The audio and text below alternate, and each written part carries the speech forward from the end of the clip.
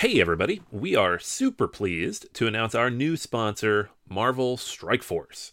Marvel Strike Force is a mobile squad RPG that allows you to battle with your favorite team of superheroes and supervillains in a fight to save the universe against threats like Doctor Doom and Apocalypse. The goal? Power up your favorite characters to complete missions, unlock gear and other resources, and beat other players in PvP modes such as Alliance War and Real-Time Arena. And the best part? Marvel Strike Force just reached its 6-year anniversary, which means free stuff when you sign up via our unique link in the description. The anniversary consists of weekly events and bonuses. Just complete each event and you'll receive special awards and skins. Make sure to log in each day and every week to take advantage of all the new characters that are being released specifically for this event. This will be Marvel Strike Force's most generous event to date, so don't miss out. If we have received a unique promo code for every new user, please follow our link in the description and use the promo code MAXPOOL, MAXPOOL. Again, anybody uses that code, it is unique for all new users. Check it out. Once again, thank you so much to Marvel Strike Force for sponsoring this episode.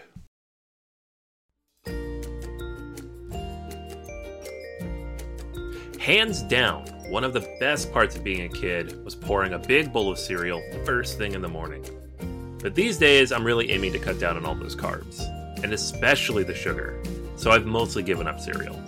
That's where Magic Spoon comes in. Magic Spoon is keto-friendly, gluten-free, grain-free, soy-free, low-carb, and there's only 140 calories a serving. The variety pack has 4 flavors: cocoa, fruity, frosted, and peanut butter.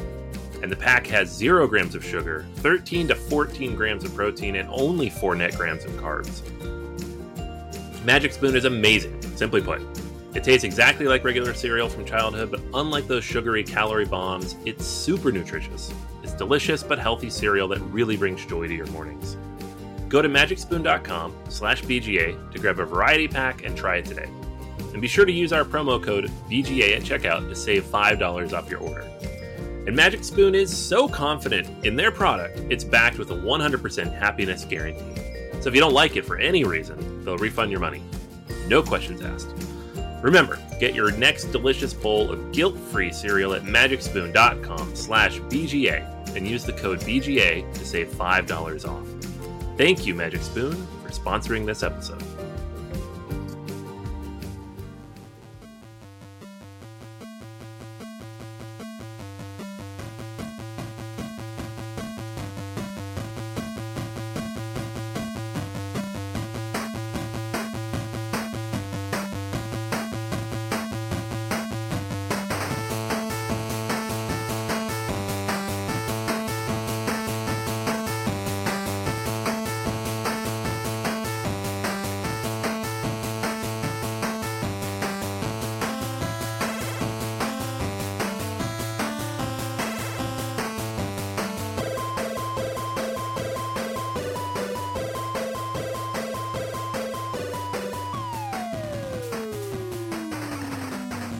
Welcome to Board Gamers Anonymous, the podcast about board gamers and the insane fun we have at the table together. And this is Anthony. Chris. And this is episode 383, Designer Top 10, Martin Wallace. We'd like to thank all of our Patreon backers for help bringing us a brand new episode. All right, my friends, we are back, and we are back with one of our great designers, Martin Wallace. Not in person, but in cardboard and oddly arranged in a top 10 format. That's what we do. We take things and we oddly arrange them in a top 10 format, not in cardboard, not in person, just digitally in a weird way. Martin Wallace has been around for a while. He's done a ton of great games, but in the last 3-4 years, I feel like a lot of stuff has really kind of surfaced as some of the best games. So it'll be kind of fun to look back and pull out 10 of the best of his. Yeah, a shout out to my friend Dave, who actually introduced me to Martin Wallace games, where back in the day I was playing Uwe Rosenberg and Stefan Feld games. I was like, and who is this young arts upstart, Martin Wallace, to tell me how to play my board games? Oh, okay. Yeah, I get it now. Yeah. No. I see this. This is a whole different thing. And so many different mechanics, iterations, ways to play, just a very interesting, diverse catalog of fantastic games. So if you know Martin Wallace, stick around for a great ride. If you don't know Martin Wallace, this is a wonderful episode for you because you should know his games. His games are far and wide, one of the greatest collections of board games out there from a designer. So we'll be talking about that on our feature review. But Anthony, before we get into that, there are other things happening too. Always other things in the work that they're not Martin Wallace related, which seems weird. I don't know, but all right, let's talk about something that's not Martin Wallace. Okay, if we have to. Just this time. Just this time. Yeah. All right. So before we dive into some award-related stuff that we wanted to talk about last week, but we'll get to why we couldn't in a minute because it's silly. I did want to touch on one thing because this has kind of come up a bunch. We've talked about Kickstarter. We've talked about Kickstarter being good and bad for the hobby and maybe slightly more bad for us as media. There's a whole saga going on right now with a Kickstarter campaign from Blacklist Games. And if you've looked into this at all, you know what we're talking about. But if you haven't, this is a company that they've run a ton of Kickstarter campaigns. Street Masters, Alter Quest, Brook City. These are games that have shipped, right? And it's the Sadler brothers do all the designing of the games. It's kind of unclear who runs the company because they say they don't, even though they have senior positions. Who knows? I don't want to say who does because I have no idea. But their most recent Kickstarter campaign is, well, they have a few that are pending, but the fantasy series, so the Blacklist Miniatures fantasy series, is basically stuck. And they say it's because they don't have the money. And this is me paraphrasing. So, this is not legal in any, sense of the word, but they don't have the money necessarily to pay Quartermaster Logistics, Cool Stuff's logistics company, to ship them out. So they went out and they asked their backers for $360,000 to pay to get everything shipped out. The stuff is produced, it's there, but it's just not ready to go out. Now, we've talked. Wait a minute. Is that Monopoly money? Is that Iron Clay money? What are we talking about here? That can't be real money. Sounds like real money. They have 16,000 backers, so somebody did the math and it comes out to $25 per person. So it's not as crazy as it sounds, except they're asking you for $25 more to ship the stuff that you've already paid the shipping on. This is one of those things where how long the game took to go from close of Kickstarter to fulfillment during the course of the pandemic and the astronomical spike in shipping costs has really hurt everybody. Now, I'm not speaking to Blacklist's communication or how honest or not honest they've been because I don't really know. I know a lot of people are very upset and they say these people have been making stuff up. They've been evasive. They've been kind of lying or hiding things from us. Maybe not, right? We're not backers of this, so I'm not engaged with that. But I do know the shipping situation has had a big impact here, and it's probably a combination of poor planning and poor communication. But I'm surprised this hasn't happened more. I know some companies have asked for a little more money for shipping. They've been pretty clear about that when they need it. But it's people who ran Kickstarters late 2019, early 2020, and then now they're trying to ship it right now. Those costs are coming in double, triple what they thought they'd be. And that can destroy a small company. That said, that small company should have planned for that and maybe not had such tight margins that it wouldn't happen. So I don't know who's in the right here, but I know it's a big thing that's ongoing. It's a problem. They're the number one listed company right now on Board Game Geek because people are just what's going on? How are we going to do this? To the point where Quartermaster Logistics had to put out a press release and say hey, this is complicated. We're working on it. We're trying to help them out. But, it's a pain in the butt. Wow. Yeah, I feel bad for anyone who's waiting for their game there. There's so much to say about this. And I think over the years, we've talked about Kickstarter so much because when we got into gaming, Kickstarter was kind of brand new. I think I think one of the earliest games I can remember was like Alien Frontiers and all the problems that had as well. And it kind of evolved, and we all kind of evolved with it and went along with it in some cases. And now we're at a point where I don't know. I mean, I maybe we're looking at another shift. Maybe this is the bubble that everyone always predicted, right? Everyone always said that, Kickstarter was going to have all these bad campaigns, all these things that wouldn't deliver, this one mammoth kind of game that just fell apart, and just that never seemed to happen. Although I do think there's been a couple of games over the years for a couple of people that did not deliver, but this is happening everywhere now with the shipping. And the idea that a company can say that the estimated shipping time is like a year, and then it becomes 2 years or 3 years, and then at that point the shipping is astronomically higher than what they initially planned for 2 years prior.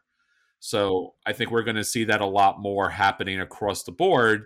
And again, this goes back to this weird, and again, I haven't looked back. We did a deep dive on this several times about Kickstarter. You're not guaranteed the game, right? Like you're backing the project, but the reward is just, this is one of those kind of legal ways they kind of get around a bunch of things. So they don't technically have to even send you a game, which is and Kickstarter doesn't care because they've covered their own butts pretty thoroughly. They already made their money, man. They've made it very clear, like you're investing in a thing. If that thing doesn't come through, that's what investment is. Investments fail all the time. Yes. And like looking at the campaign, it was supposed to ship to backers 2 years ago. So this is probably a big part of their problem is they got so far behind. And then when it's finally ready to ship, it's, the cost has gone up dramatically from where it was at the end of 2020. There's no way for them to have known that was going to happen, but they were also super late. So like what happened? Supply chain happened is what. So I expect to see more of this, honestly. We've been talking about this for a while. I'm not surprised at all. It sucks. And if you are in on this and you've backed this campaign or any of their other campaigns, because they've had a few since, I'm sorry. That sucks. But I would imagine this will happen a few more times. I mean, Marvel Zombies is the perfect example of this as well. So, and I think that, and again, I'm speculating here. I have no information on this, but when CMON came out with Dune, at least the announcement, and they're like, oh, the miniatures are going to be like super mini because obviously they want to fit them on the map. But I also think that they were thinking about 100%. Shipping as well. I have to imagine. So we're seeing this often. We're going to continue to see this. I don't know. Is this the thing that finally sinks Kickstarter? Again, the only thing that, and I do feel for the publisher here and the designer and everyone else who's trying to make this happen, is the fact that when you back a Kickstarter, again, like in this case especially, you're giving someone money 2-3 years in advance. That's a lot, right? I mean, I don't know. I'm sorry. It's an investment. Like you say, an investment on your side, but you're not getting like some outrageous deal. This is not a stock that you're buying low and waiting until it goes high. You're what are you saving? $10 maybe or $5 now without the shipping. You're not saving anything, but you're giving someone money 2-3 years in advance for a board game that you could just wait. Now these days, especially, it's going to show up in the store at a convention almost at the same time at which backers are going to receive it. So even that whole idea that like you were going to get the game 6 months, a year in advance before it even hits the market, that's gone too. So all these kind of precious kind of privileges that came along with Kickstarter are kind of blown out of the water. So I don't know why this is even a value assessment anymore, but we'll still back, I guess, because we want to help those designers get those games out and we want to get those games quick. But yeah, this might be a trend or turning into that.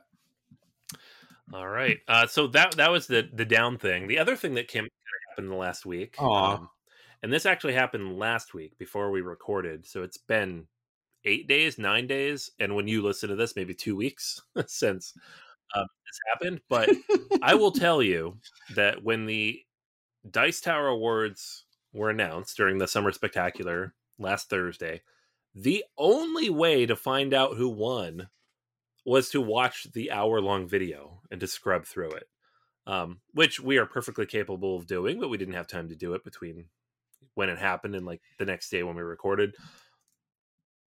But I mean, come on, guys. Put out a press release, update your website, something. So we're pulling this list from Reddit. Tiger Temper on Reddit posted the winners of the 15th annual Dice Tower Awards, because that is the only place I could find it on the whole wide internet other than watching a 60 to 90 minute video. So just want to put that out there. If you're listening, if you're part of the Dice Tower, put up a press release, update your website. Come on. Just do it. Well, at the very least, I mean, they incorporate so many people from the industry to vote, and they do all the presentation of the awards, which is great because it's their thing, and we're happy to kind of participate. But obviously, we'd like to support them and obviously promote it. And you know, there's some effort going into there, so we just like to be able to see and be able to play along with the rest just of the send us a class. list of the winners and embargo it. Just say, here's the winners. Don't mention anything until after XYZ. Totally fine. Yeah. We would. Yeah, don't release it. So, anywho, Dice Tower Awards. We're not going to go through every single category because they have like 15 categories, but the big winner of the night was, of course, Arc Nova. I think won 3 or 4 awards. Game of the Year, Strategy Game of the Year. Let's see. Also, Best New Designer, which makes sense because that's the first game. So, Game of the Year from a brand new designer, which is amazing. Some of the other ones that I found interesting: Best Small Publisher went to the publisher of Canvas, which was just a really solid, amazing, beautiful production. And that was a really, really tough category. There's a lot of big games and a lot of big publishers there. Yeah, 100%. Best game expansion was to the one that I'm pretty sure both of us voted for, Lost Ruins of Arnak Expedition Leaders. Absolutely should have won that. So thank you for everybody who agreed with us in the voting. Best production values, Ankh, Gods of Egypt, which, I mean, yeah, I guess. It's a Simon game, but Canvas won a bunch of awards, though. Like, we mentioned that they won Best Small Publisher, but they also won for Best Game Artwork, which absolutely. Which was also, again, another category that was highly contested. Oh my gosh, yeah. Best Game Artwork in 2022. Lots of good games there. And then also Best Welcoming Game, which is, I think previously they called this Family Game, and before that Gateway Game. Whatever. It's a game for everybody. So it beat out Cascadia, which was my pick for this category. It also beat out Seven Wonders Architects, which is a very good welcoming game. So, yeah, lots of good games. Arc Nova, obviously at the top of the list. This is our 2022 consideration because it wasn't available in the US until 2022, but it came out at Essen last year. So. Yeah, no, it's a great idea. I also want to mention real quick too, best game theming. Final Girl, which is a really cool idea. That's almost kind of, it's like one of those themes, those ideas that come out, and you're like, damn it, why did I think of that? And it's a really interesting, game platform. I know you're familiar with the kind of mechanics there, but that was on Kickstarter, and it was just super unique. And again, there was a lot of good stuff that year as well. So. Yeah, fun stuff. All right, so that's everything that's happening in the industry. Anthony, let's talk about the most important thing. What happened with our friends? What's our question of the week? Question of the week this week, because we are talking about the Dice Tower Awards, and last week we talked about the Spiel Awards. I asked everybody, what's your game of the year so far for 2022? We kind of mentioned this last week, maybe the week before, how 2022 so far, there's nothing really amazing that has jumped out. It's been, if we're counting Arc Nova as a 2021 game, there's really not a big heavy hitter yet this year at all. So I don't know what our game of the year is going to be, because at this point, everything, like, we haven't played a lot of it, but what we have played, we're like, it's all fine, I guess. So we asked everybody else, what is your game of the year so far? So Kenny said, having not played a ton of them yet, as with us, I think that Return to Dark Tower is my favorite so far.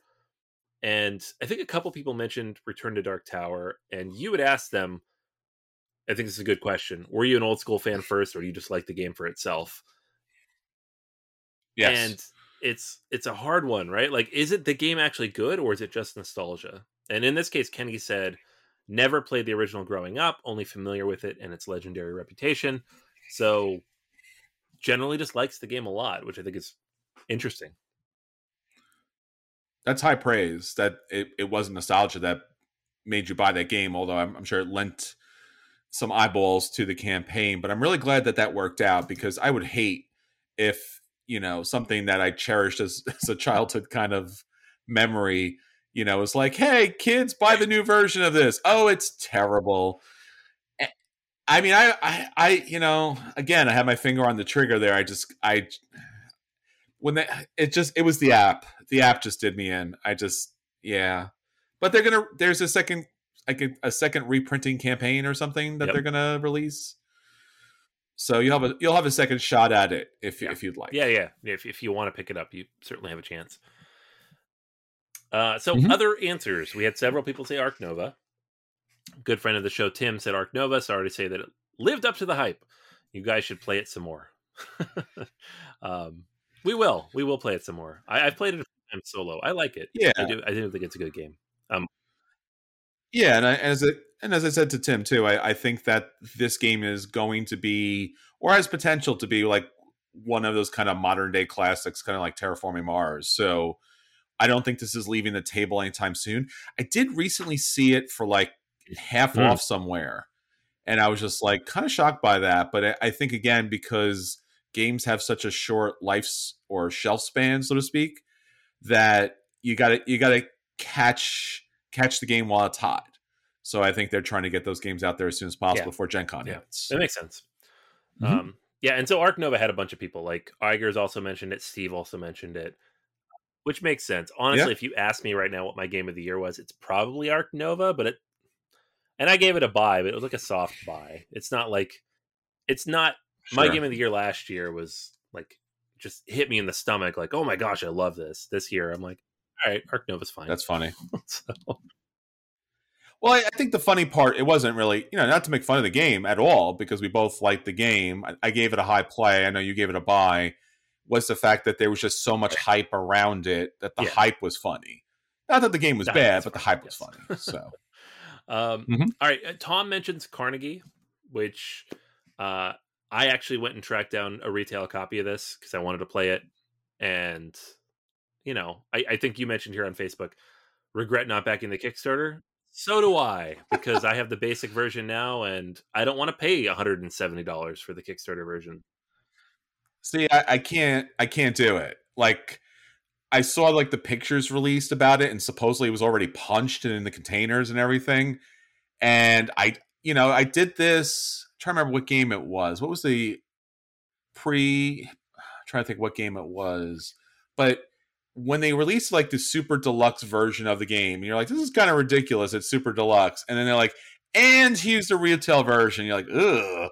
So yeah, I just can't buy it. I've seen too much. I can't go back, man. I can't go back.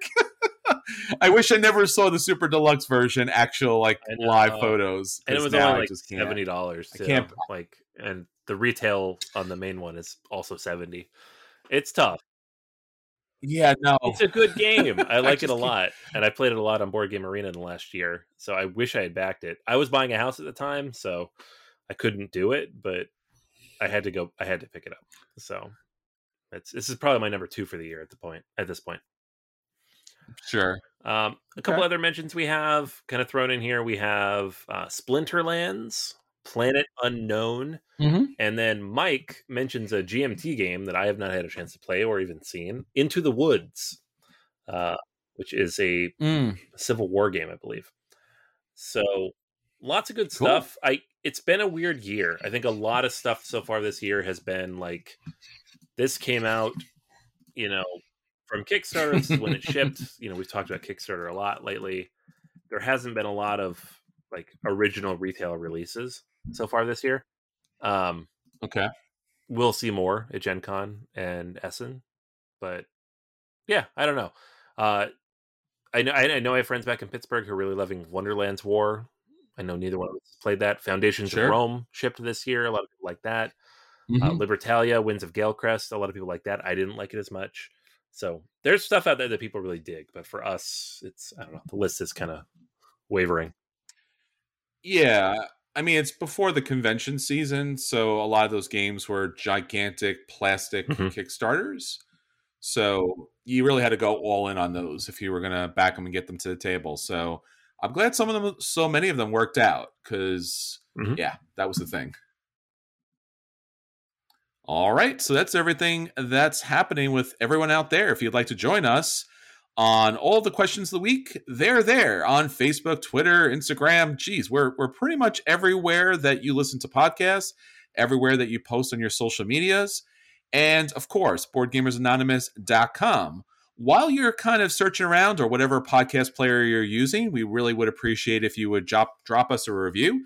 It's been quite some time since we've asked, and it just helps us get up in the rating so more people realize that there is like amazing board gaming out there. So drop us a review and drop us a note about the question of the week. All right, Anthony, so that's everything that's going on with everybody out there. Let's talk about the games that we want to get to the table so that hopefully eventually they'll be our game of the year at some point. What do you have All up for us right. this week? So the folks behind CGE, who we're going to talk about next week a little bit more in detail, they already announced their big fall release, and we're like, okay, Starship Captains, that looks great. It's Star Trek the board game, the Euro, and then they came out and they're like, actually, we have another one, uh, Deal with the Devil, which is Yeah. interesting for several reasons. One, it's a new game from Mattis Kotri, the designer of Alchemists, which came out in 2014, and so far is his only game. So 8 years later, he has a new game for us. Uh, Second, it is 4 players only. They're not messing around. Oh, There are no wow. player counts here. You play with 4 They've or you do not play.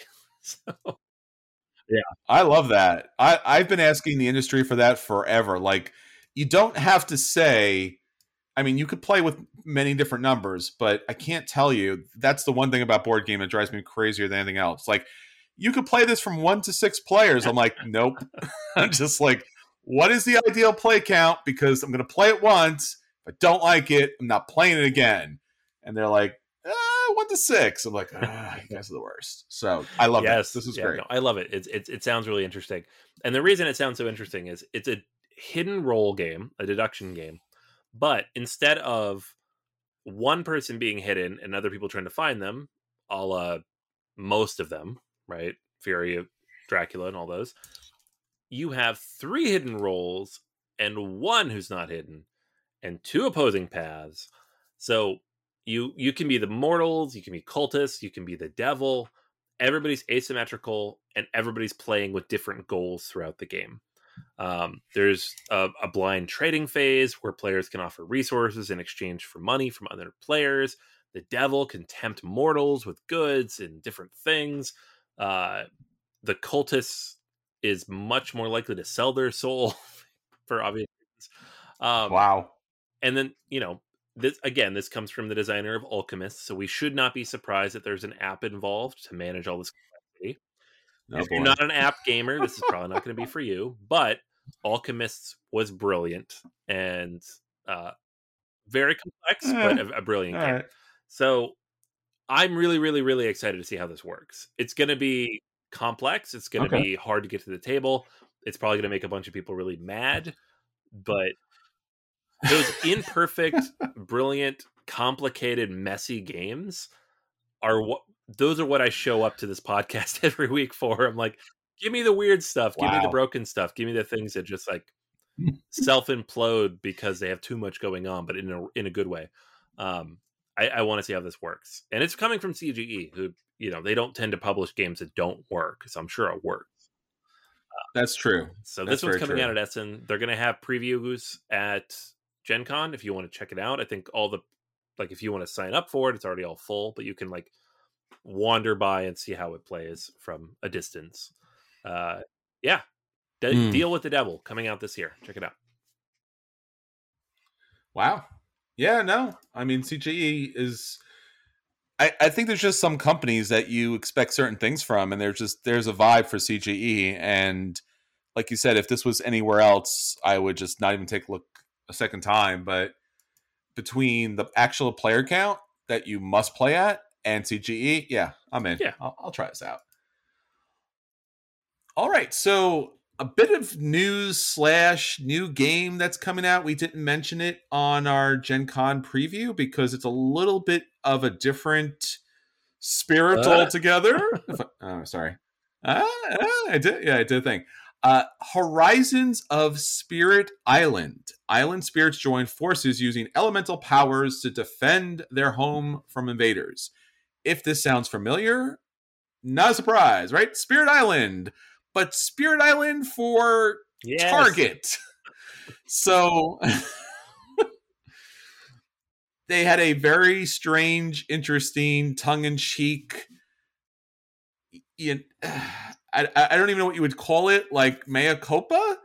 I mean, they were like, "Hey, we don't do these kind of big box stores. We are a unique, individualistic kind of publisher with a very extreme kind of deep dive," and they're just like, "Nope, fooled you. This is actually coming out for Target." I'm like, "All right."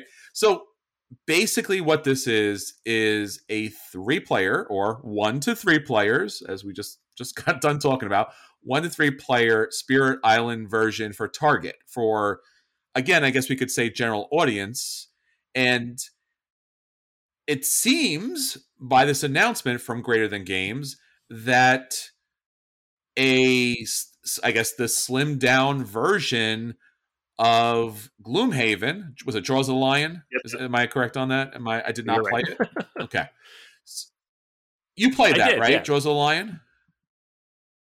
And did, shockingly, that worked. It seemed to It work for a worked lot of really people, right? well. I think it's the only time I can think of where a boiled down version of a big complex game actually worked, but it worked. So I could see why Target wants to go back to that well. It's pretty crazy because, I mean, if there was any, if there was any kind of like gamble or risk, it's like Gloomhaven, which is like the biggest, or at least one of the biggest box games of all time. And they're like, for kids, for families, for young people, for non-gamers, and it, it was like, yeah, this is gonna blow up in their face, and it's gonna be like a buck in the clearance bin. But no, it did quite well. Everyone loved it. Still have not played it. And so I guess they went to the well and they said, what else is super complex that everyone really likes? And of course, that's Spirit Island. And yeah, so they are coming back with Spirit Island, and it's a little different than what we're used to. Instead of the individual island parts that are kind of placed together, it features a double side game board with a streamlined setup, punch board component. So you're not going to get all the kind of fun components that you're used to getting with Spirit Island, which is kind of the plastic pieces of the invaders and the wood pieces of the Dahan, the indigenous people for the island. You're actually just going to get punch pieces, which is not the end of the world, because I'm sure that's pretty expensive as far as putting the game together. And obviously, you're going to get your spirits that come along with this game. So you're going to get 3 spirits in the game. And the components here and the expansion is going to be able to play with other, Spirit Island stuff that you may have already purchased. So pretty cool. Lighter, easier versions of spirits, but nonetheless, they are actual real spirits that play into the game. Same kind of setup. They have that main card that has the tokens on it that you'll reveal in order to gain energy and cards throughout the game. You have your own deck of cards that you'll play as a co-op with other players at the table in order to push back the invaders throughout the game. Now, will this be good? I hope so. It's got a little bit of a different look, but not crazy. Some people have criticized the cover. I don't see necessarily any problem with it. It is, again, the general game that we've known and come to love, the cooperative settler destruction strategy game. So I actually have high hopes for this. I don't know how this is going to play. And I think, Anthony, you and I have talked about this a lot, about mechanics, right? And how, like, doing one mechanic over and over kind of is cognitively sustainable for most Right. audiences. So if you're moving, if you're rolling and moving, or moving, you're playing cards and hitting things, okay.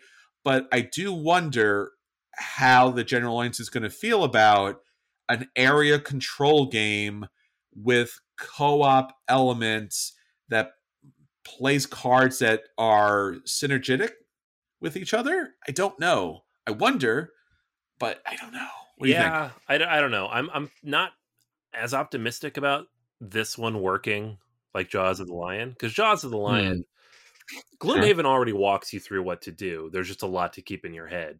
So Isaac just reduced the number of things to keep in your head, right? Made it more accessible. They put the map in the book. It was pretty straightforward. You just go through the list of things to do and then you do it. Spirit Island is a game about keeping a lot of things in your head at once. And even if you reduce the number of things, you put it all on a static board, you make the spirits much simpler, you still have to keep a lot of things in your head at once. So I do wonder how the average gamer who just stumbles upon kind of a cute, funny, cartoony looking cover in Target is going to be like, yeah, I could do this. And, I haven't seen the reduced rules. I haven't seen the reduced spirits yet, but I'm a little concerned that this one, I don't know, people might have a little bit of kickback on this one compared to like Jaws of the Lion. I don't know if this game is quite as ripe for Hmm. the boiling down. Yeah, I mean, even though the spirits might be a little bit more manageable as far as their techniques and strategies are concerned, it does seem, or at least look, graphically to be somewhat as dynamic. I won't use the word complex, but as dynamic as the other games, where you do have cards that, based upon their symbols, are going to have triggering elements to it. And the island is relatively the standard kind of 3-person island here. So I don't know. I'm really on the fence about this as far as success or failure on this. I have hopes for this. I can't imagine somebody who doesn't own Spirit Island yet picking this up. Do you know what I'm saying? Like I feel like you'll pick it up because you want more spirits, and maybe Target has a sale, and you're like, cool, 3 new spirits, done, like cheaper than an expansion. But I don't know if this is the game that you can actually sit down with the family. Where I don't think. Again, we'll have to get this to the table. It doesn't seem to be, at least in gameplay wise, radically different than Spirit Island, other than Yeah. easier spirits. So, Yep, yeah. I agree. All right. So, yeah, take a look at it. Check it out. It's going to be pretty hot. And again, maybe it'll be a game that's at your friend's house, and you can actually be like, haha, I know how to play all those things. Let me explain to you how to play all the spirits here. So, yeah, the Horizons of Spirit Island. All right, so that's all the games we want to hit the table, Anthony. We actually got some games to the table. Let's let everyone know about those games, and if those games are a buy and they should run out to, well, maybe not Target, but they should run out to their friendly local game store and pick those games up, because Kickstarter is way too delayed. If those games are a play, they should sit down and play them. If those games are a dodge, they should avoid them. Or if those games are, in fact, the dreaded burn, and yeah, let's not do that. So, what do All you have up right. for us this So week? I got a chance to play the Guild of Merchant Explorers. I teased this a little bit last week, and it caught my attention because people are saying it's like roll and write-ish mechanically, but with a board and different mechanics, which is good. And it's designed by Matthew Dunstan and Brett Gilbert, who worked together on Elysium. Dunstan worked on Pioneer Days, Chocolate Factory, Monumental, and Gilbert has worked on Great Plains and Professor Evil and Pyramids, like a lot of good games between the two of them. And this game is all about exploring these big open maps of kind of ambiguous locations, right? It's not real world locations, it's some kind of fantasy world that you're in. And so how it works is you have a deck of terrain cards. You're going to shuffle those up. You're going to reveal them one at a time. And each card is going to tell all the players what to do. It's certain terrain that they can go on or certain bonuses that they can take. There is a special card that will allow them to take an action card, basically, that is unique to them, that gives them like extra places to put explorers. And so the explorers are little cubes. You place them on different hexes on your map. And at the end of each round of the game, of which there are 4, you are going to take all your cubes off, but anything you placed on the map that's permanent, so trading posts and cities and towers, will stay there. So at the beginning of the game, you're in one location. At the end of this first round, you're maybe in 2 locations. At the end of the second round, maybe you're in 4 or 5 locations. And so you keep spreading out. And there's different types of terrain. Some of these terrains have different coins on them that you can pick up. Others have like bonuses that you can pick up. There's different sizes of terrains, like a group of terrain together can give you different bonuses. There's treasure locations on the map that if you explore, you place a treasure token down there and you draw a treasure card. In the future, you cannot go back there for more treasure because you already found it, right? So, like, thematically, you're sending out different groups of explorers on these expeditions to look for things in the ocean and these new lands that you've been to. And, it's very terra incognita, but it's also not really Earth. So, like, it's not, I wouldn't say it's problematic in that way, except it's just very bland, right? They've removed any sense of theme from it to ensure that there's no issue there, thematically speaking. But I don't think it matters because the fun part is spreading out, leaving permanent bases, spreading out some more, leaving permanent bases, spreading out some more, leaving permanent bases, right? Like any of these exploration games, it could work perfectly well in space. I don't really think it matters in this case because it's fairly generic. It's a tremendous amount of fun, though, right? People compare it to roll and write games because it has that mechanic where something flips over, or something rolls, whatever, and everybody does the same thing, and you just see who does it the most efficiently. But it's different because there are elements that are unique to each player, which you don't always have in roll and writes, and there are different types of maps. So there's a bunch of different maps in the box, so everybody can have their own personal map board, which is going to be different. Which means it's not like Karuba, where you could have all the players take the same action theoretically and end up in the exact same place. That never happens, but it could happen. This game, it won't happen because you're going to have different things that you're going towards. I really, really enjoyed this a lot. It was something that I saw pop up on, and I can't remember who it was, but somebody had a overlooked games of the last year, and this was on that list. And so I was like, I'm going to try this out because it seems like something up my alley. And I really, really enjoyed it. So the Guild of Merchant Explorers for me is a buy. If you're going to be at Gen Con, track it down, check it out. It's from AEG. They'll almost certainly have copies of it available. I think you can still find it online too. This came out early July, so it's in retail now. You can pick it up. It's on Amazon right now. But yeah, if you dig that kind of game, if you like roll and writes, flip and writes, if you like Tiny Towns, for example, that's another like non-roll and write type of game. This is super, super up your alley. I think you'll dig it. I've really enjoyed it a lot. And honestly, like moving away from this genre of game in recent years a little bit because they've just become very samey. This one kind of pulls me back of like, oh, this is creative and interesting. And I can even see cool new things you could do from this, like moving beyond this, like either expansions to this game or other games that kind of take a similar mechanic and build on it. So I'm very excited about that. Guild of Merchant Explorers, check it out. Nice. Yeah, AG puts out a lot of really cool, different kind of light to medium weight games.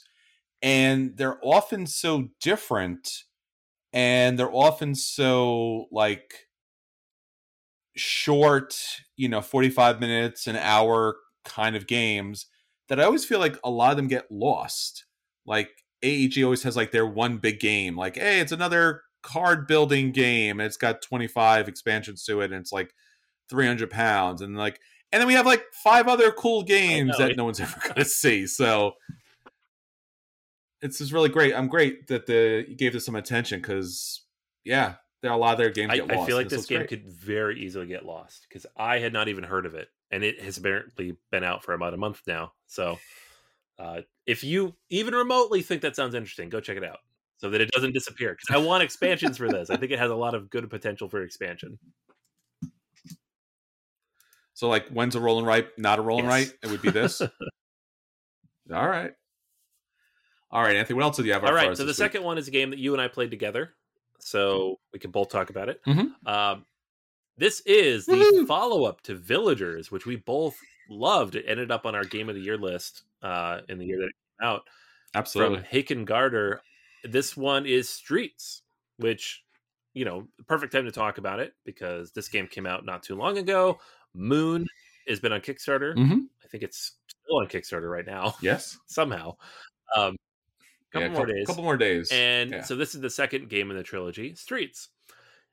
In this game, you are placing tiles into a shared tableau, building different streets. And it's very simple how the game works. You're going to have a hand of 3 tiles at any given point in the game.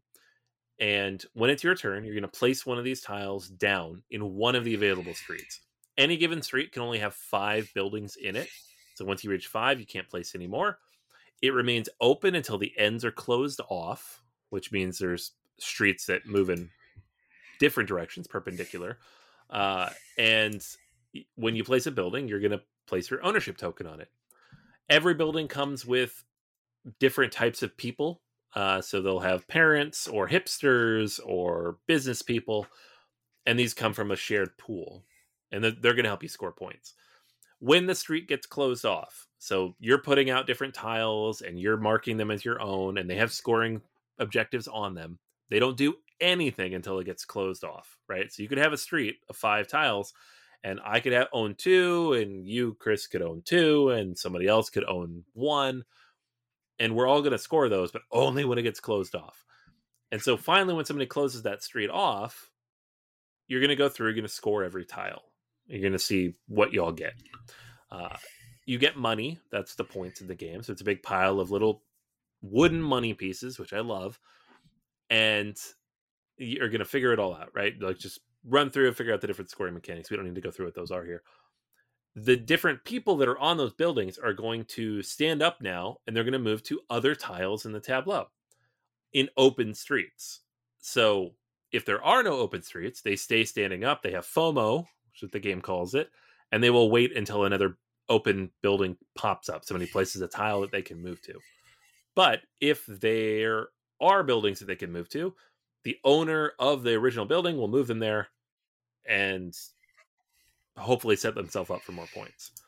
And that's basically it. You just keep doing that and you rotate through until all the tiles are placed, and then you figure out who has the most money.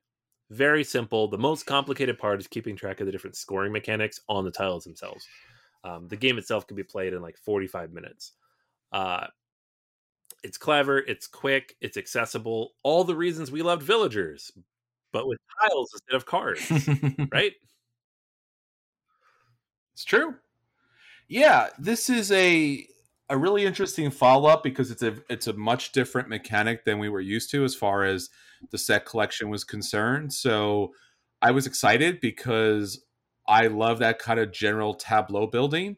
And anytime you can move from cards to tiles, I'm solidly in here. And Sinister Fish Games, as we talked about previously with Streets, they do such a good job to pack so much game in such a tiny box, which I greatly appreciate. And even though it's in a very small box, there's no quality sacrifice. The artwork is gorgeous. The graphic design is great. Because you back the Kickstarter, we got all the fancy meeples that come along with it. Even the bag of money actually has the giant dollar symbol on it. And this is the thing about Sinister Fish Games, at least the first 2, which I've always really appreciated, is they could have done just junk money, or they could have went the opposite way, which most companies are doing these days, and like metal money. You're like, oh god, that's spend like $30-$40 for like a couple of coins. They go wood money. And the wood money with the little kind of a magnetic case that was in the first one was great. And this one's even better. You actually got like the dollar bills and all the different denominations. And again, they're great. Everything is great in this game as far as the production is concerned. The gameplay is a lot lighter than I thought as far as, starting the game out, because as you said, like it looks like an overwhelming game because of all the symbology and the meeples, and you're not really sure how they're going to interact, as you mentioned, how they score and they get up and they go to the different places. And obviously you could play solo or you could play with a number of players. Now, if you play, again, best according to Board Game Geek, with 3 to 4 players, there's a lot more interaction in the dynamics, kind of how the people split up and where they go and why they go to certain areas. That being said, primarily it's you got a couple of tiles in your hand, you're going to play one of those tiles and then pick up a new tile. And most tiles, in my experience, does something with the other tiles that you've already placed or can benefit from other tiles. So it's not like you're going to have a deep knowledge and appreciation of all the different dynamics.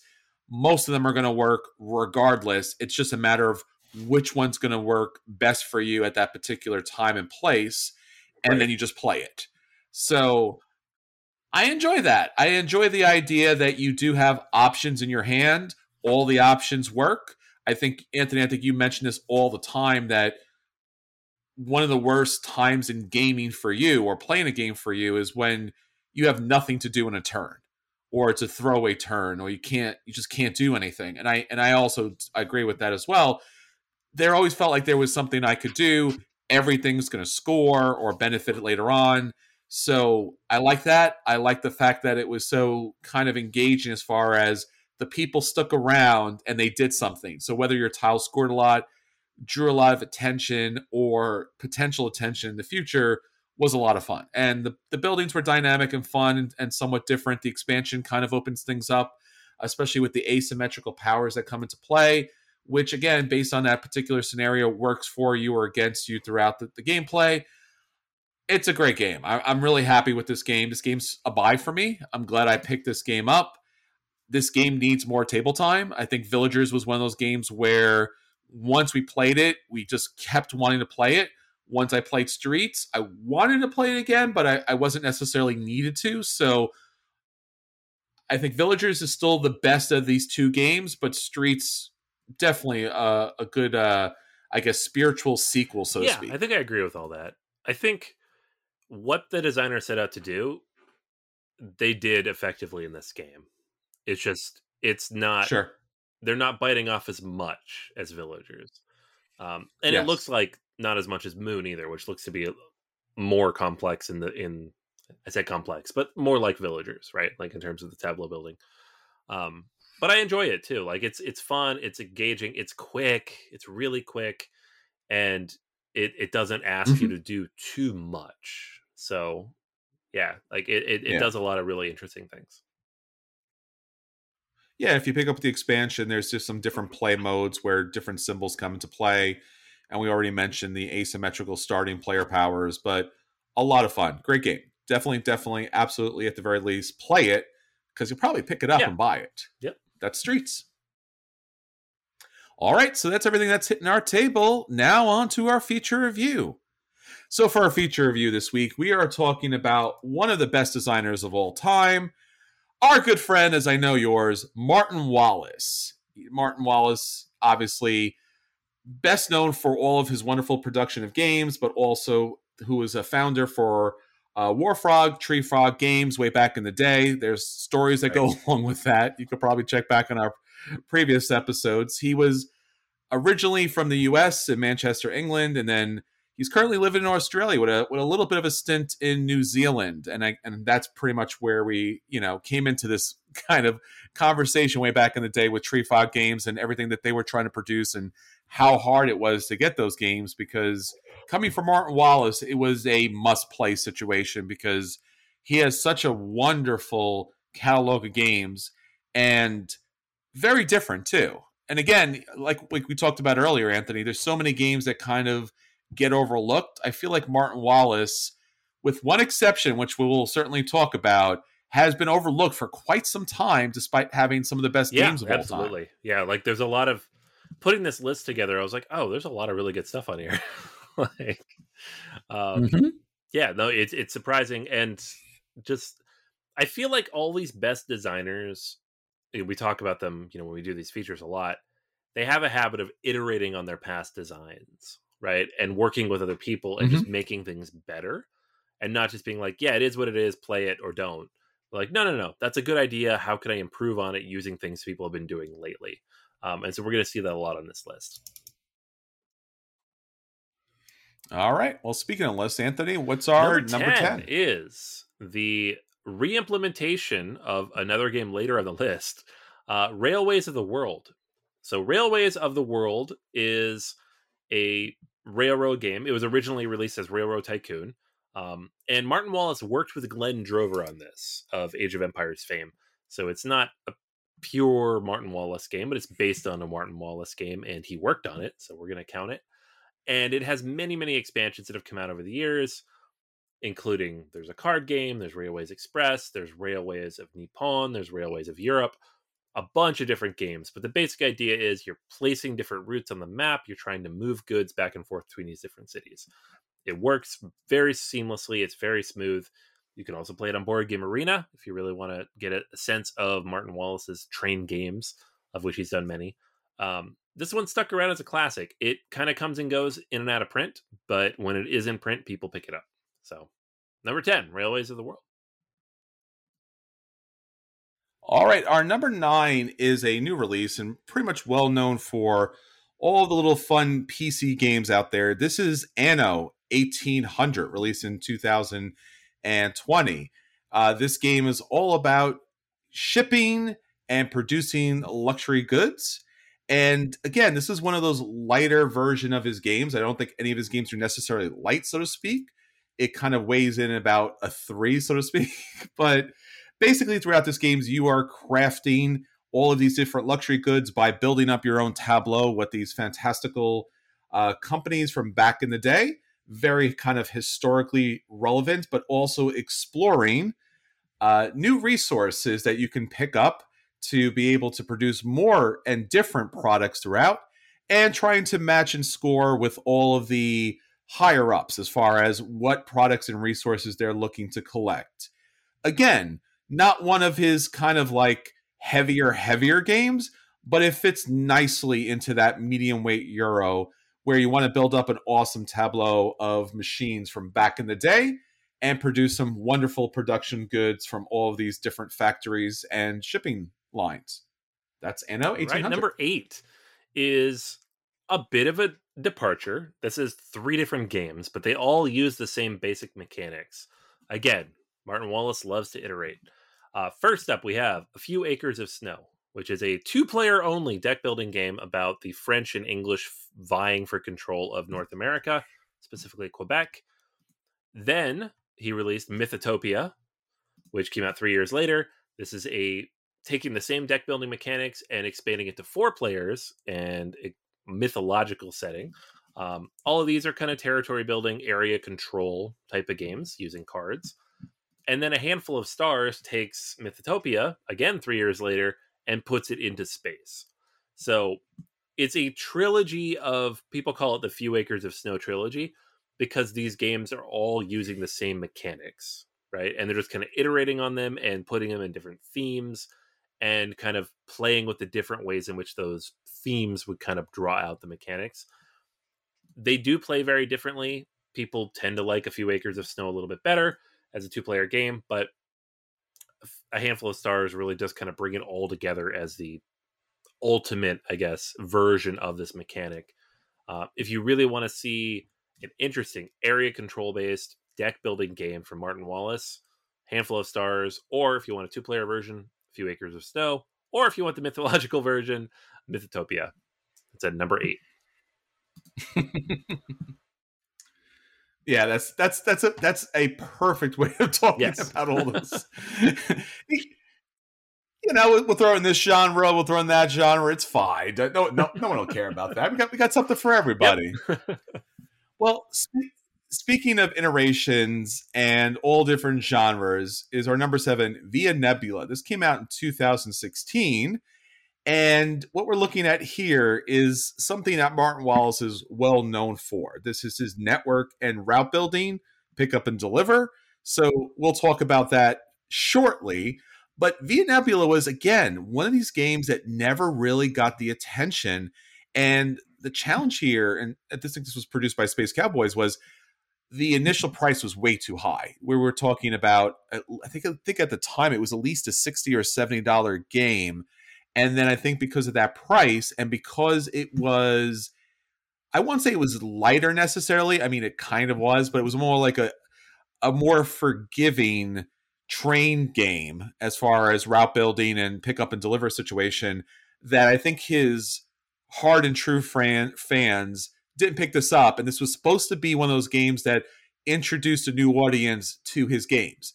This did for me. I actually love this game. I picked this game up and it incorporates all of those different kind of elements, but now you're clearing clouds from a meadow of riches in order to build your settlement, and pigs are involved because why not? So it's a very imaginative kind of game, but it really is grounded in all of his other train games, which you've probably played. The sad and funny thing about this is that at some point, I guess they made a decision to dump the stock. So forever, and I mean, we're talking years. I don't know, and I think I might even mention this at a previous podcast. This game was going for like half or less than half off. But it's an amazing game. I don't know why that happened in production. Maybe they produced too much or whatever it was. Via Nebula, you're looking for a network and route building game, but it's a little intimidating, or maybe you can't get everyone to the table. Or again, maybe you're looking at something that you want to be a little more colorful, a little more dynamic as far as gameplay, but definitely a lot shorter. Via Nebula is your game. Great game. A shame it's overlooked. I hope he brings it back. And it's cheap. Pick it up, people. I'm telling you. All right. So next up is a game that is not cheap. You can't pick it up. I'm telling you, people. Number 6 is A Study in Emerald. This is a game. I know. Oh, boy. This came out in 2013 originally. There's a second edition that was released strictly by Tree Frog Games in 2015, but people generally agree that the first edition is better. This was originally on Kickstarter. And it is a game based on a short story by Neil Gaiman about a mashup between Sherlock Holmes and H.P. Lovecraft. Basically, the old ones have already taken over. And so there's kind of people in the background trying to free mankind, but all the bad things that are supposed to happen in Cthulhu stories have already happened. And so Sherlock Holmes is trying to solve a murder of one of the old ones. The game itself is a deck building game in which you're going to use various cubes that you pick up to bid on the right to draft cards and take control of cities. So it's area control, deck building. And the main mechanic that really makes it different is that you are paired up with somebody throughout the game. You don't necessarily know who they are. And you're trying to make sure that that person has the lowest score is going to lose. You're trying to get the highest low score between the pairs of people, right? One of those games, right? But you don't necessarily know who you're working with, at least at first. You'll figure it out as the game goes on, ideally based on how people are working. So those secret identities, either a restorationist or a loyalist, based on the current status quo, is going to determine the actions that you take. And that really, really, really throws a wrench into... it's not even that complex of a game, but just that hidden element of it really makes it interesting. So I really wish they would bring this back. Maybe it's a rights thing. Maybe it's Martin Wallace just being like, I don't want to do Kickstarters or anything anymore. Nobody wants to pick this game up. But it was weird. It was different. It was messy. The first edition had a very messy board. But it's a game that I miss. I wish I got a chance to play it again, and I'm just not willing to pay $200 to pick it up. Number 6, A Study in Emerald. Just like a weird... I mentioned weird, crazy, strange games before. This is one of those games. Absolutely. I mean, it's Cthulhu, Yep. So it makes a lot of sense. All right. So moving from that, from the ups... And Anthony, you mentioned this before. You like that these weird kind of broken different games. So that certainly fits... it certainly fits in line, too. All right, so moving from the strange and the different is, I guess, the classic and probably most respected and most known of his games, Age of Steam, our number 5. Now, Age of Steam from Martin Wallace and all the different editions that came out and will certainly come out in the future is, again, your very typical railroad game. Looks very similar, very basic, very 18XX.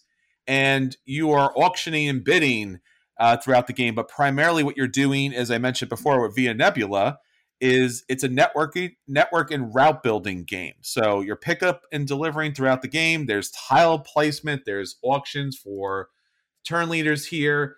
And there is an almost endless number of maps and endless number of love for this game. This is one of his classic games, I think, from 2002, and it still gets played. There are cons that are just based around this. Age of Steam. If you're thinking of Martin Wallace, this is probably the game you're thinking of. Such a brilliant game. And new maps constantly coming out. Ian O'Toole artwork in the newest edition too. So I know. I need to crazy, get right?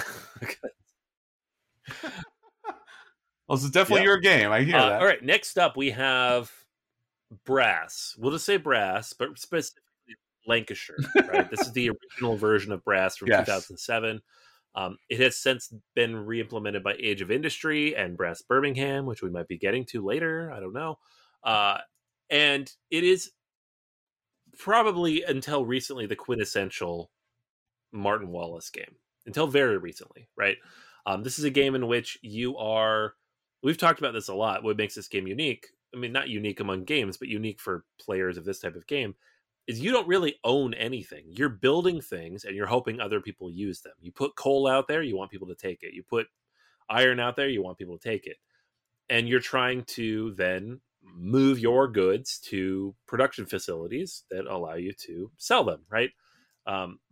And the original version of this game, came out and people really loved it. It was highly regarded. This version, where you put Lancashire in the title, was part of the Kickstarter from a few years ago that brought us Birmingham, and it updated the artwork. It updated pretty much everything visual and, tactile about the game. The rules are more or less the same. There's a couple very small tweaks just for clarity, but it is the same game that people have been playing for 15 years, Brass, right? Which, we have, and this is the thing I've noticed about this game. People who love this game still prefer this one over the re-implementations that have come out later. And it's still ranked number 20 overall. Like on the top 100 and Board Game Geek, it's still way up there. But those who never played this maybe have a different opinion. So Brass Lancashire, one of the great Euro games of all time.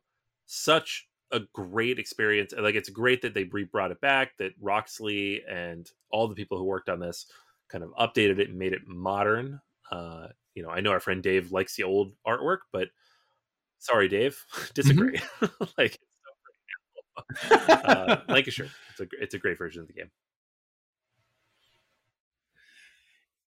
Yeah, I played the original version with Dave, which had probably the worst production in a board game I had ever seen, down to having these really thin little plastic little circle chits that you're supposed to play. And it was honestly I won't say it was a miserable experience, but it was a bad experience. And I think in part, as you mentioned, Anthony, it was hard for me as an ingrained Euro gamer coming into that game and just trying to wrap my brain around the idea that I'm not building an engine for myself. I'm building opportunities for other people to use what I built in order for me to gain revenue and victory points throughout the game, which includes going bankrupt sometimes and taking loans. And it's just this, no, what, huh? And I guess this is why rich people are rich and I'm not. Just I'm going to take a loan that I can't repay. You'll pay it later. I'm I don't know. But again, the new version of it, the graphic update and the streamlining of some cards and some rules does make a big difference. It is a graphic overload for some people, so I can understand if the new version is just too much for your eyeballs. Completely get that. But that being said, an outstanding game. I'm so glad that they reprinted this. I'm so glad I got a chance to revisit it. I get it now. I'm on board 100%. And this is, again, one of those weird Kickstarters that I did not back, and I kick myself to this day. All right, so going from, again, the traditional to the crazy, wild, and weird that we love so much is our number 3 game, Australia. Now, Australia with a Z, so I'm not really sure how to pronounce that so much, but let's put it this way. Cthulhu's still a thing in the Martin Wallace universe, and following Martin Wallace's A Study in Emerald, it turns out the story continues. So following the Restoration War, the Northern Hemisphere lays in waste, but some of the old ones are still alive. And as humanity tries to rebuild in Australia, so does the old ones come to attack those new lands. Sound wacky, sound crazy? We're not even there yet, my friend, because the mechanics here are off the chart. So what are you doing here? Well, imagine if Martin Wallace made a Cthulhu game. I know we already talked about it, but here's kind of, for me, the quintessential Martin Wallace game, because you are building train routes, okay? And you're doing pick up and deliver, okay? And there's Cthulhu monsters and cultists happening at the same time that you have to defend against. Okay? But not to worry, because there is alternate universe 1930 industrial complex war machine to support you and kick out and attack all of the old gods that are entering the lands. All right, you still with me? Now, here's the funny thing. It works. I understand. I understand you're saying, like, how could this work? This shouldn't work. This doesn't work. It actually works because, again, Martin Wallace, I guess, obviously genius and also, clearly insane from Cthulhu Monsters. The route building is streamlined, and it's enough in there that you get a good flavor of what he knows best. And then obviously you have some area control that comes into the game too. But you also have a really cool war game here, because as you build units to be able to attack the old ones, certain units do better against certain one of the old ones and their allies. So, infantry, for example, not a really good unit against Cthulhu, but artillery is. And, it fluctuates throughout. So you're building armies on this same map in order to take out Cthulhu. And again, because it's a Cthulhu game, there's a host of characters that come into play. These different military characters, scientists, and such are supporting you. So there really is a way to build up your, not just an army, not just a pick up and deliver, but a story that goes along with this. They recently had a Kickstarter with a bunch of expansions in it, and I think it's going to be probably shown at Gen Con. So again, I know, I get it, I hear you. Just sit down and play it. You're going to be fascinated. I think you're going to enjoy Australia's. I still need to play this. Like, I had completely written it off based on theme, and then you're like, "This is great." And I'm like, "Oh, okay. I gotta get on that." It's like sometimes some things are so bad. Like, it's not so bad, it's so good. It's so weird that it's so good. And I think for like a lot of gamers, maybe like our friends listening out there, it's one of those situations where you like that route building, you like that pick up and deliver, but maybe not a huge game of it. You like that military building, but maybe not a huge game of it.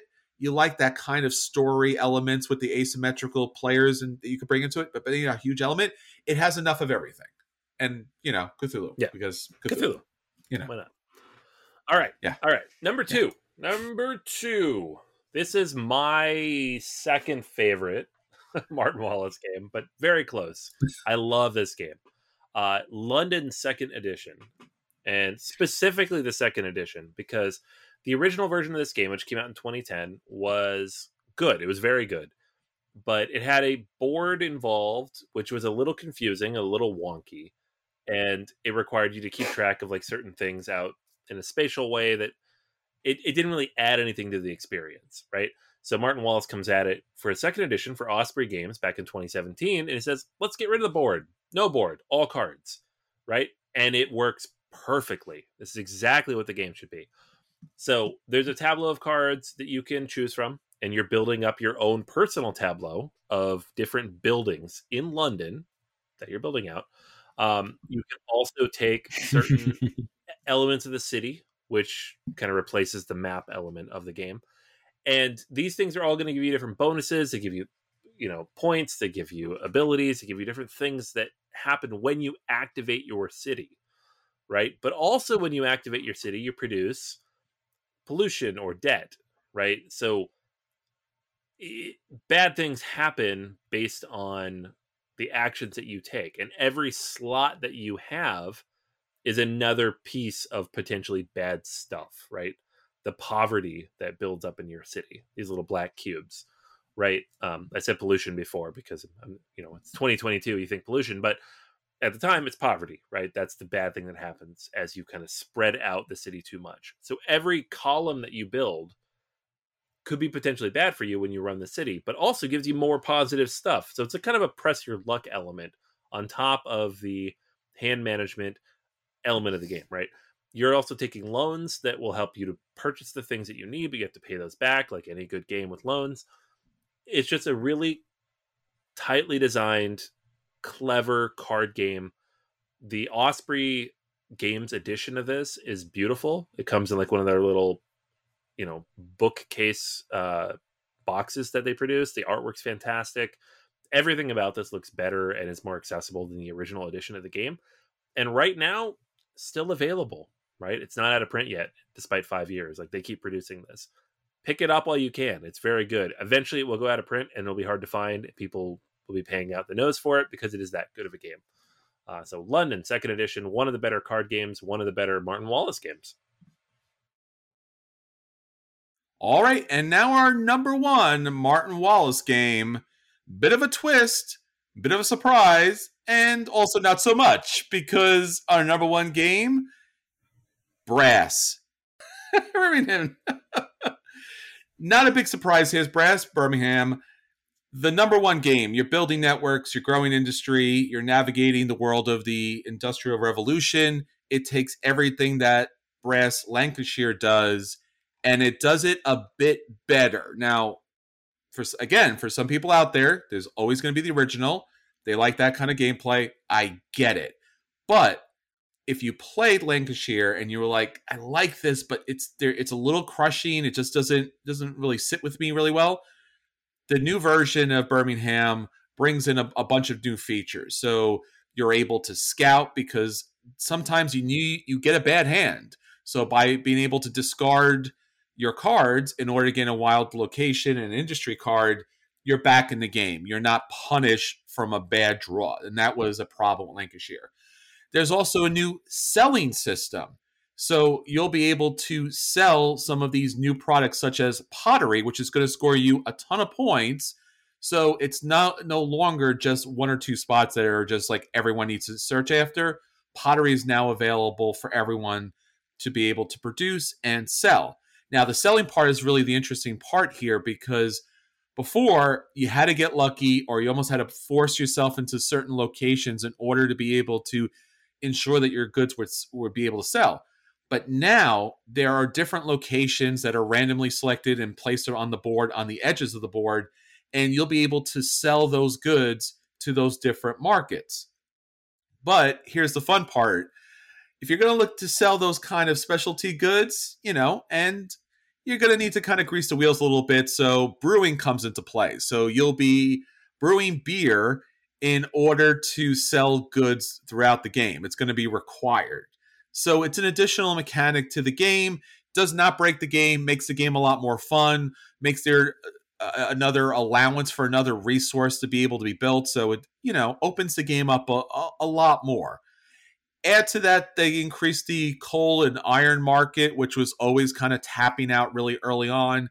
And you got a fantastic game that throughout is just a wonderful opportunity to network, route build throughout, and just, tame that wonderful manic, just, between the finances that you have to go through, the ups and downs of building something, not getting a take, trying to connect to it, getting the right cards at the right time, getting the beer that kind of pulls people over to your side, and selling at those edges. It really is a different and more dynamic experience in Lancashire.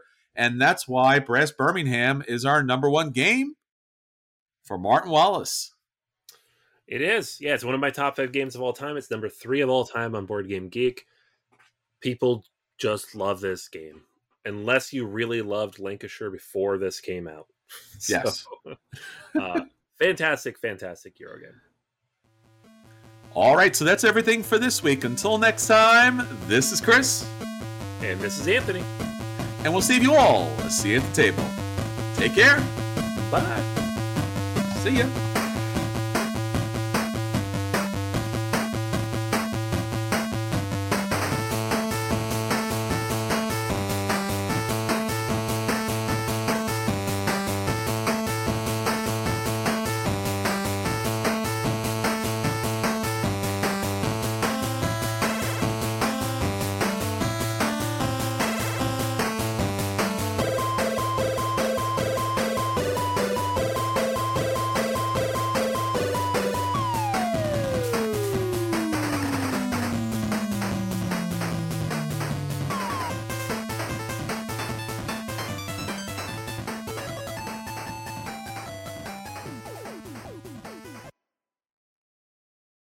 What's so special about Hero Bread's soft, fluffy, and delicious breads, buns, and tortillas?